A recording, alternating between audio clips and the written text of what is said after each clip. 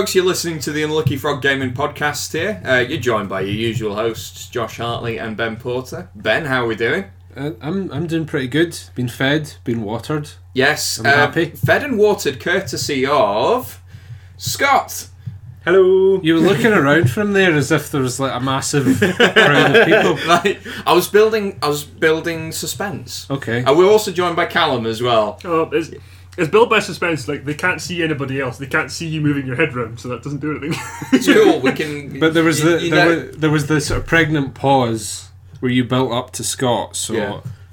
It was suitably suspenseful. And then I just wanted to embarrass him by saying he looked. And now I've kind of stolen my own thunder by like introducing you immediately without explaining to the good listeners who Scott is. So Scott's our friend. Well, it's an ex-friend, maybe, now that I didn't get a proper introduction. Oh, don't be like that, man. But, I mean, amongst other things, Scott plays in the same Pathfinder campaign that I've talked about at length. So you're well acquainted with Biff the dog. I am very well acquainted with Biff the dog. And we know each other from back in the Warhammer 8th edition days as well. Yes, through my previous employment with a certain company that shall not be mentioned at the moment. Yeah. So we thought we'd have Scott and Callum on the podcast just to... Well, I think the big thing we're going to be talking about this week is going to be Malign Portents, right? Yep. It's the big expansion, sort of narrative-driven expansion that they've just brought out for Age of Sigmar, and they're doing a few things that they've not really done before in the game. So. Mm-hmm. More on that later. Yes, but first, just a little reminder if you've missed it on our Facebook and Twitters and various social medias. We're running a little competition now. You sounded so middle-aged when you said Twitters there. Twitters. Twitter, I don't mind admitting, Twitter was the first, discovering Twitter was the first time that I felt old. Because I just didn't understand it. I don't really get it. It's been out for like 10 years. I know. I felt old 10 years ago, Ben. Yeah. Anyway. You're not the only one. Don't worry. I don't understand the Twitters either. The Twitters. But Charlotte puts in case anyone didn't know, it's Charlotte who handles the Twitter account. Yep. So, and much of the social media in general. Yeah. But we are running a competition to celebrate the fact that last weekend we hit 1,000 downloads. Hey. Yes. Oh, wait, we actually have a crowd as well. That was very satisfying. Yeah. So what are we giving away, Ben? We are giving away a core set of Warhammer Underworld's Shadespire, which has everything you need to play the game. Mm-hmm. 2 warbands, boards, tokens, all of that fun stuff. I nearly said crap. Not really selling it with crap there. But crap there meaning miscellaneous stuff. Yeah. But yeah, it's the reason we picked that, it was our pick for Game of the Year, Warhammer Underworlds. We're off to our first tournament of it this weekend as well. Yes, we are. Which, I am excited for. But just to enter the competition, all you need to do is to share the post and like the page, and that is both on Twitter and on Facebook. So you can enter twice if you do both. Double your odds. Yep. We are announcing the winner on the 25th of February. I think so. That was a rhetorical question. It is. I'm pretty sure it is. So get your entries in before then, and we shall announce the winner on Facebook, on Twitter, and on the podcast. But Scott knows all about winning. I do. I was the lucky Facts. winner. I was expecting that to be shouted out by now. Yes, I was the lucky winner of the previous competition. It was. I can assure our listeners, it was done at random. In fact, the Twitter winner was a gentleman down in London, wasn't it? So who we had no contact with previously. So that proves. First name Adam. Yeah, so Adam. When we announced this winner, Charlotte actually had to come in to the room to tell us because she could hear us talking about this poor guy, and neither of us could find his name, and we were fumbling through all of the files to try and find it. So she just stuck her head in and shouted it. So yeah, that looked really professional. Or We seem, sounded really we professional. seem to have a little bit of amnesia that this isn't going out live and that we can actually just stop recording and look things up if we really want to. Yeah. So yeah, Scott is the proud owner of an Unlucky Frog t-shirt and dice. Have the dice been lucky or unlucky? They have been mediocre for me. It's probably the best way of putting it. Neither lucky nor unlucky. Although I find it very apt or very ironic that your unlucky frog signature is on the 6 Rather than on the 1. rather than the 1 on the dice. I think it was you, Callum, who pointed that out, that maybe it should have been the 1. Maybe a little bit, yeah. Well, I'll take the irony. Well- I'll take the irony. being the person who doled out the punishment to the eponymous unlucky frog, I think it should be on the 6. Yeah, I suppose. Yeah, one person's bad luck is another person's good luck, Yeah, usually. So well, was for me. yeah, it certainly was. But that's another story for another Time. So just before we dive into the Malign Portents chat, any other sort of gaming news? I know Magic the Gathering wise there's been a controversy. They've had a fair share of controversies Yeah. at the moment, haven't they? Well, it's not really a controversy. It's an unbanning in Modern, and it's. I'm actually looking at Callum because Callum actually plays Magic the Gathering You as only well. other Magic thing. Yeah. So what have they unbanned, Callum? So the unbanned. No, they haven't done that yet with Magic. The unbanned Jace the Mind Sculptor like that and one. the unbanned Bloodbraid Elf in Modern. Yes. Now, for those who don't know, Jace the Mind Sculptor was the boogeyman for a while. There's an excellent YouTube channel. The Magic Jace the Mind Sculptor sounds like a pervert. Was he involved in Operation U-Tree? As one of the targets. Yeah, by the sense yeah. of it, yeah. Do you know what I think? I think what's happened is like the police. He's sort of like the Hannibal for Operation U-Tree. Like the police use Jace the Mind Sculptor to find other perverts. Yeah. Anyway, he was the boogeyman in when he was released in Standard. So much so that they had to ban the card back when Standard bannings were quite a rare thing. That's not the case right now. But so it's going to be interesting though because he's never been allowed to be played in the Modern format. I don't know if he's going to have that much of an impact. But we'll see. It's had an impact on his price, though, and I'm very glad that I already own the one copy of him that I want to own. So The biggest impact he's had is that he's going to make a lot of people a lot poorer. or a lot richer. A lot richer. A few people a lot richer. Capitalism! Swings and yay! roundabouts. So that's kind of the not many people are talking about Bloodbraid Elf. To be fair, they probably should have unbanned her a long time ago. Well, the banning was quite recent.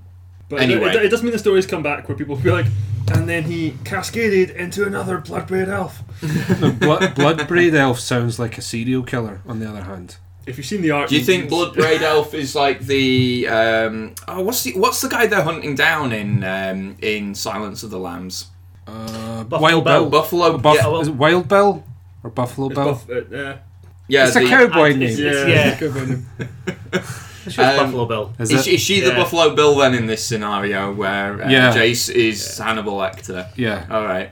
Cool. I want someone to do an altered art of the Jace the Mind Sculptor card. So there's a network. picture here of the Bloodbraid Elf, and I imagine what she happens is kind of like Buffalo Bill. She like cuts other people's hair off, and then like puts it into her own hair to make it even more impressive. Wow. So it's like really gory extensions. That's her thing.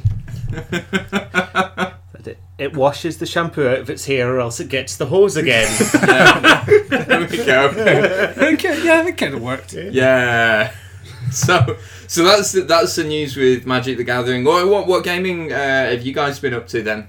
Well, you mentioned another little. Well, there has controversy. been another controversy this in the worlds of Games Workshop. Actually, the Las Vegas Open has just happened, and I came across this through an element of good news from it. So the Warhammer community site posted up that they were donating £5,000. Sorry, $5,000. I should say, because this is American. $5,000 to the chap who came fifth in the. So they forget this right. Fifth in the Las Vegas Open. For the 40k. For the 40k, I should say for the 40k.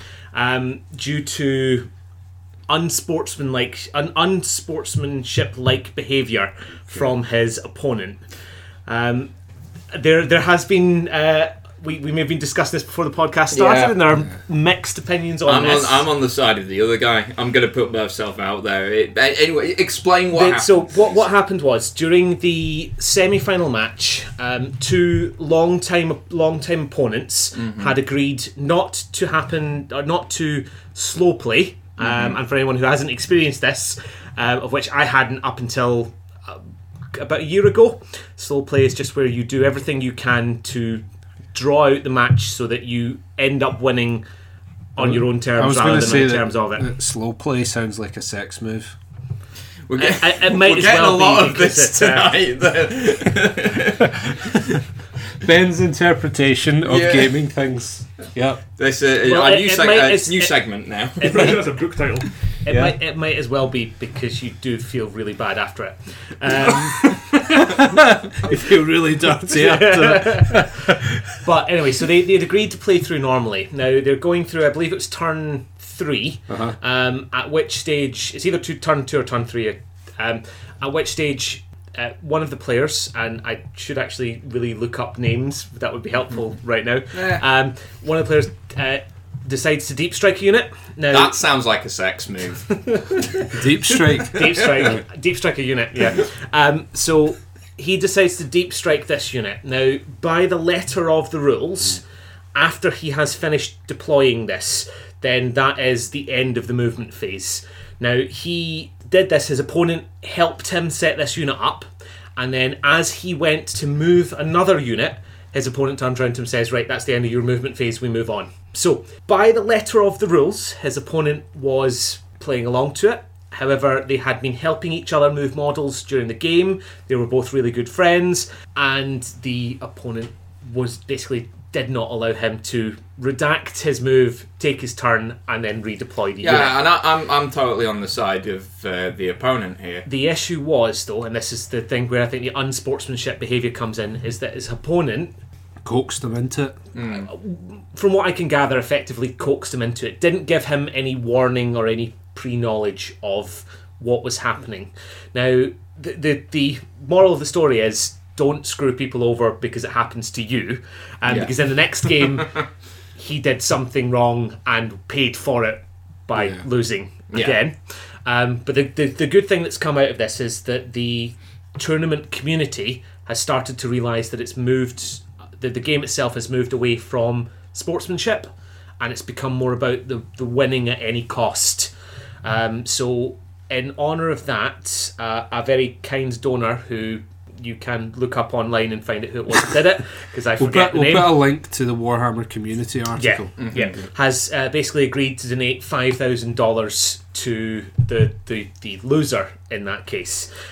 He took the great charitable nature and donated that to a children's hospital near him, and also got his own employer to match that donation.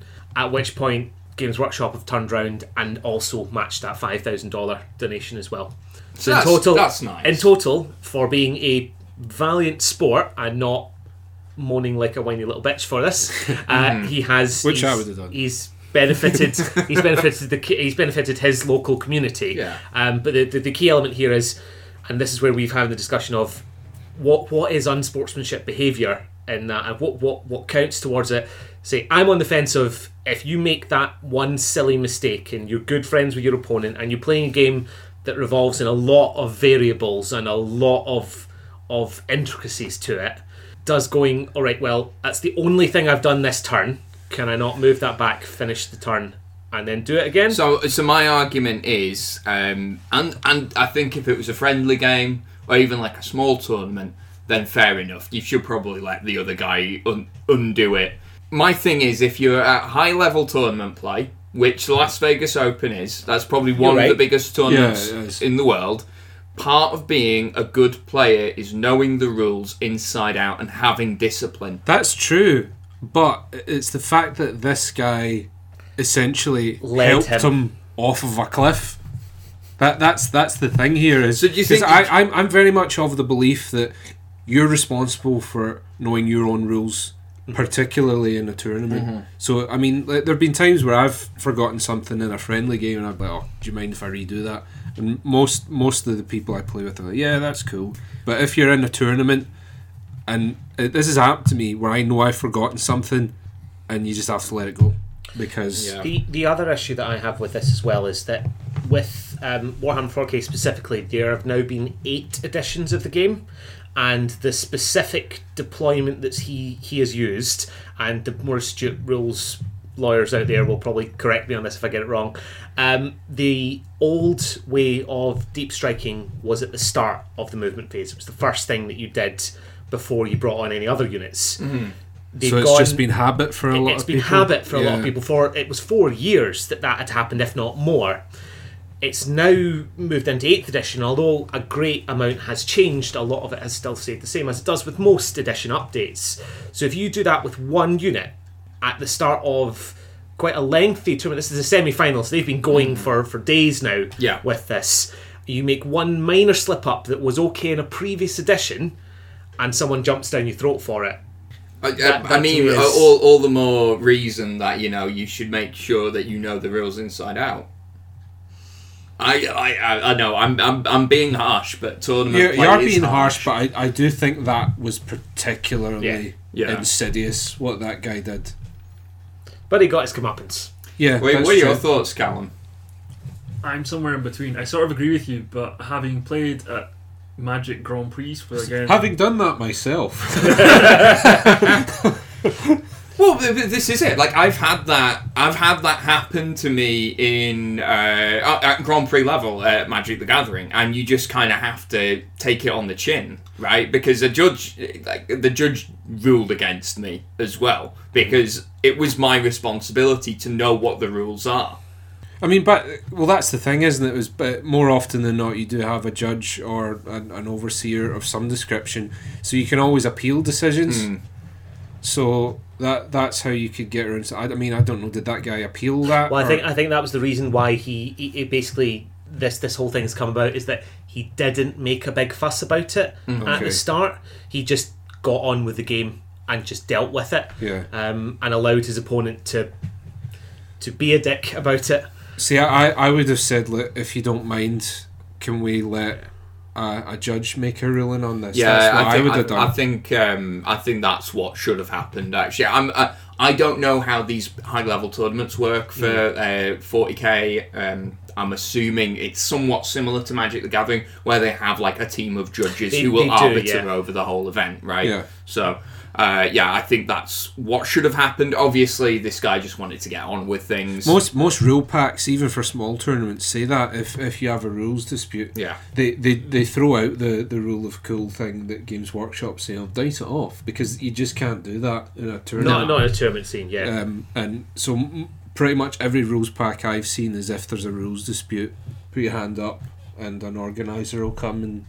I think the issue here was not that the rules weren't in dispute. It was that it was just ungentlemanly, shall we say. I think it is. It's I mean, I've already said that it's one thing to capitalise on a mistake that your opponent's made, because that is a legitimate strategy.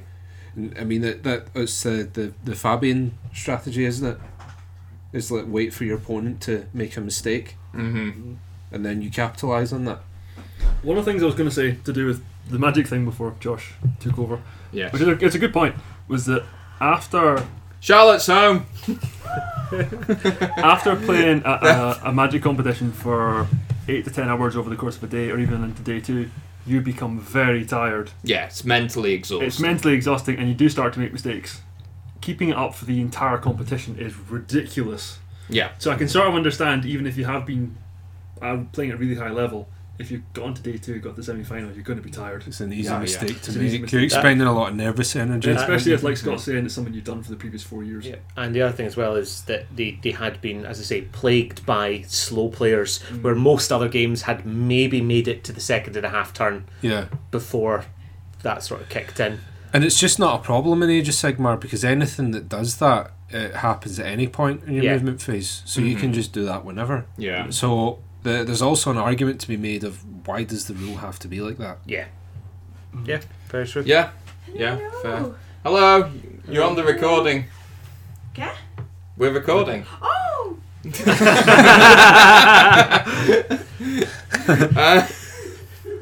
Anyway, on that note, Malign Portents came out last weekend, Yeah, Yes. and with it a lot of goodies. A lot with it.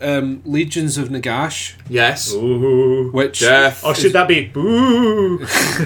well, is quite appropriate. That's the spirit. Eh. What am I doing? You two get out of my house. we Josh and I apologise now for the potential amount of dad jokes that may I come from apologise for nothing. Everyone loves a dad joke. Except me. Yeah. Except Ben. Yeah. this. Ben's deathly serious about this. Yeah. It's like hanging around with like two 50-year-old dudes, isn't it? Like all the I feel time. like we're the two old guys in the Muppets. If only we could be that Waldorf and Or Stedler. love to Yeah. do that. Named after hotels, I believe. Yeah. Yes. New York hotels. Yeah. But so the Malign Portents supplement for Age of Sigmar Mm-hmm. came out just that weekend there. Yep. So it was the 10th of February, Mm-hmm. and with it the Legions of Nagash book. I'll pass that to you, Scott. Thank you. So Yes. because we're gonna do a bit of a deep dive into these supplements. Okay, so first of all, then, for those who don't know, what are contained within each supplement? So what do we want to focus on first? Well, Malign Portents is probably the big one. Yeah. That applies to like Applies to everyone. Yeah. So, keeping up with what they've been doing with Age of Sigmar, Games Workshop are really progressing the narrative, which is great to see because it was stagnant for so long with 8th edition. Well, they've said that so with Warhammer 40,000, they have a universe that they build within. They describe Age of Sigmar as a narrative game. Everything that they do will be moving the story forward, rather than it having a set location and a set time frame, which I think is a brilliant strategy for something. Absolutely. Yeah. So Malign Portents, as the name suggests, they're trying to inject a bit of that gothic feel back into Age of Sigmar that was missing when they hit the reset button on 8th edition. What's been kicking off in the Mortal Realms, as it's referred to use its proper name, is Nagash has been up to something. Oh, that scamp. That dirty old man, he's been up to something, and it's caused some disturbances to the fabric of reality, and that's where the Malign Portents come in. Is that you get all these horrible signs appearing, haven't you? Like the Bale Moon, the Writhing Serpent, the Falling Star, that sort of thing. So it's all very ethereal. And the idea with Malign Portents is that you can actually interpret these signs in your games to do nasty things to your opponents or to buff yourself. So that's cool. So how's that represented then in terms of like game mechanics? Do you want to talk about So that? yeah, so the Malign Portents and viewing these are all done through a point system. So they are randomly generated at the start of each turn. You roll a dice, and that's the number of points you gain. You gain again bonuses for fighting in the realm of Shyish or death. 3 points for 3 points for that. Yep. 3 points for having one of the special characters for the Yep. Malign Portents in it. Yes. The Harbingers. Harbingers. You get plus 3 points if you have a character, a hero in the terrain piece that they've just re-released, the Warscryer Citadel, and you get 1 for every additional priest or wizard in your army. So it if you are playing with the Malign Portents, it pays to have the characters and the terrain involved in Right. it as well. okay. Well, the idea with that being obviously priests and wizards are a bit more sensitive to ethereal goings on. So Spooky stuff. that's it. Yeah. Magic, really. And moving on to the spooky stuff. You're So- sat there with the book of the spooky stuff. Well, I'd say just to finish what I was going Oh, on for sorry, about the sorry, malign portents. That's all right.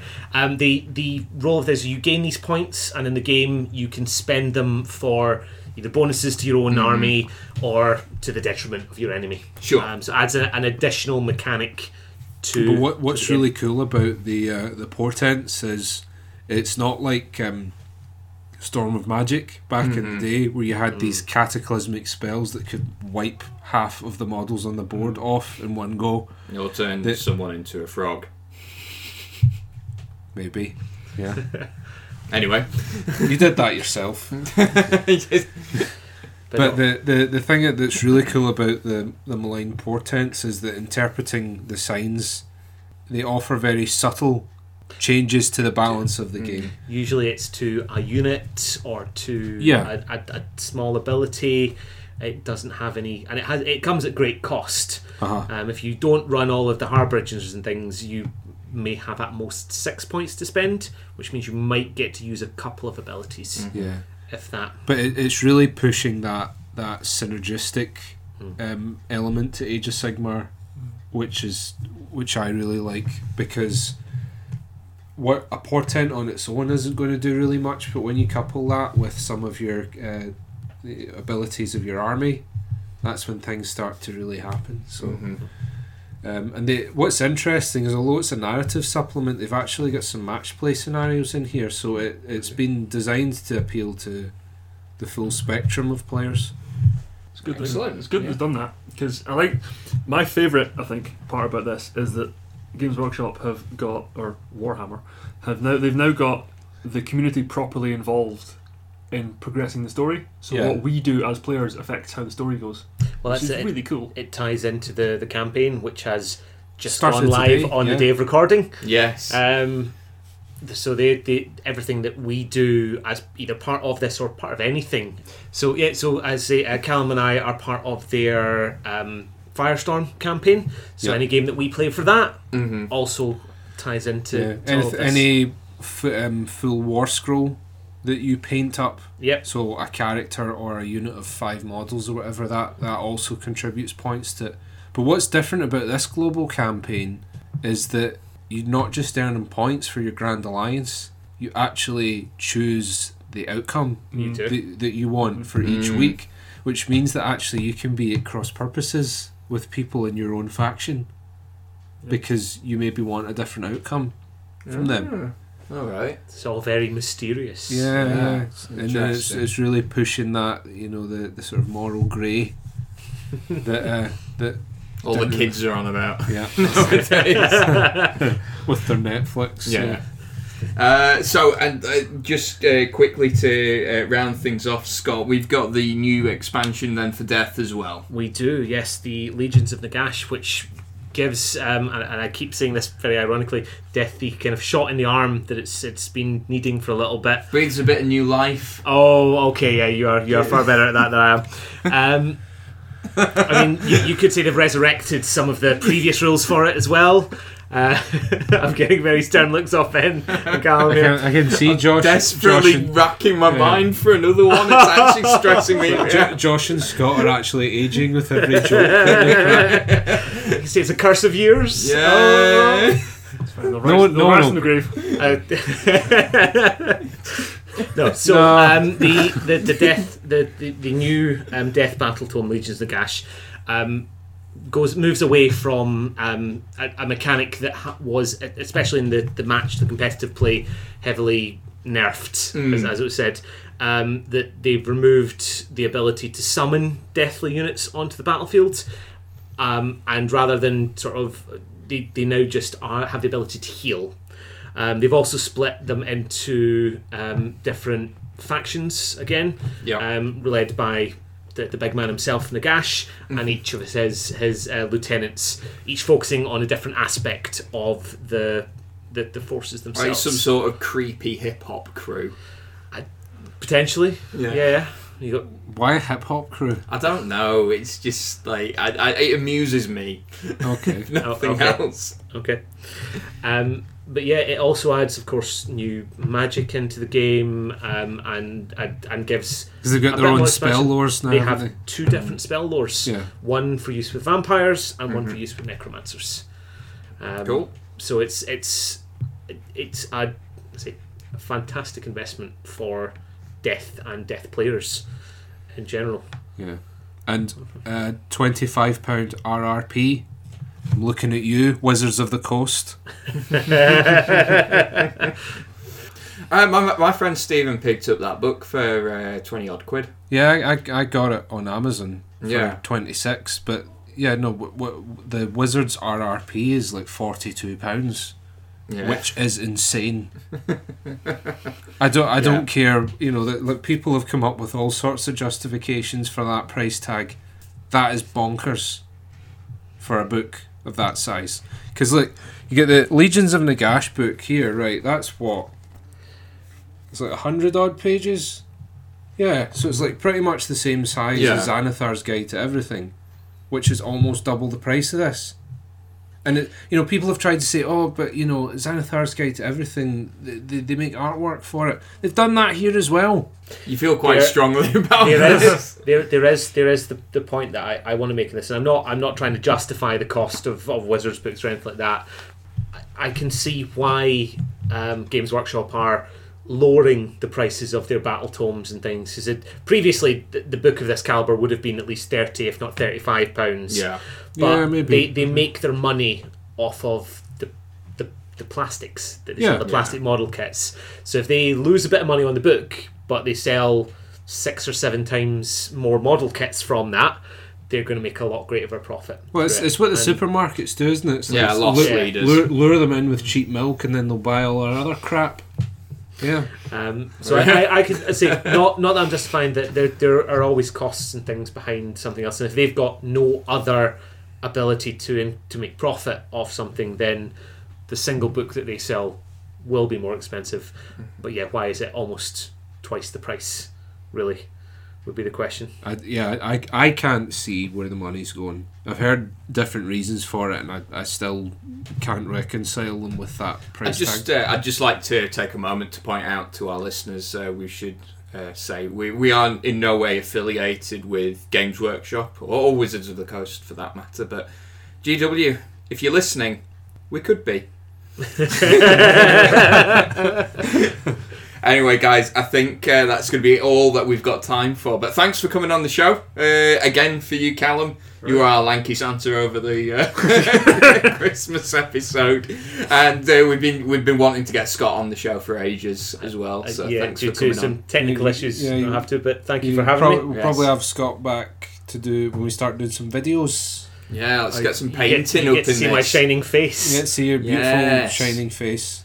Yes. But in summary, Malign Portents, thumbs up from everyone. Yep. It's looking good. 15 quid as well. Mm-hmm. Yeah. Oh, again, take that, Wizards of the Coast. Like a dog with a bone. Anyway, good night, guys. Thanks for listening. Bye. Bye. Bye. Hi everyone, it's Charlotte from the Unlucky Frog Gaming Podcast. Thank you so much for listening. Now be sure to follow us on Facebook and Twitter. All you need to do is search Unlucky Frog Gaming. You can also show your support for the Unlucky Frog through Patreon. To find out more information, check out our website www.unluckyfrog.com. Thanks, bye!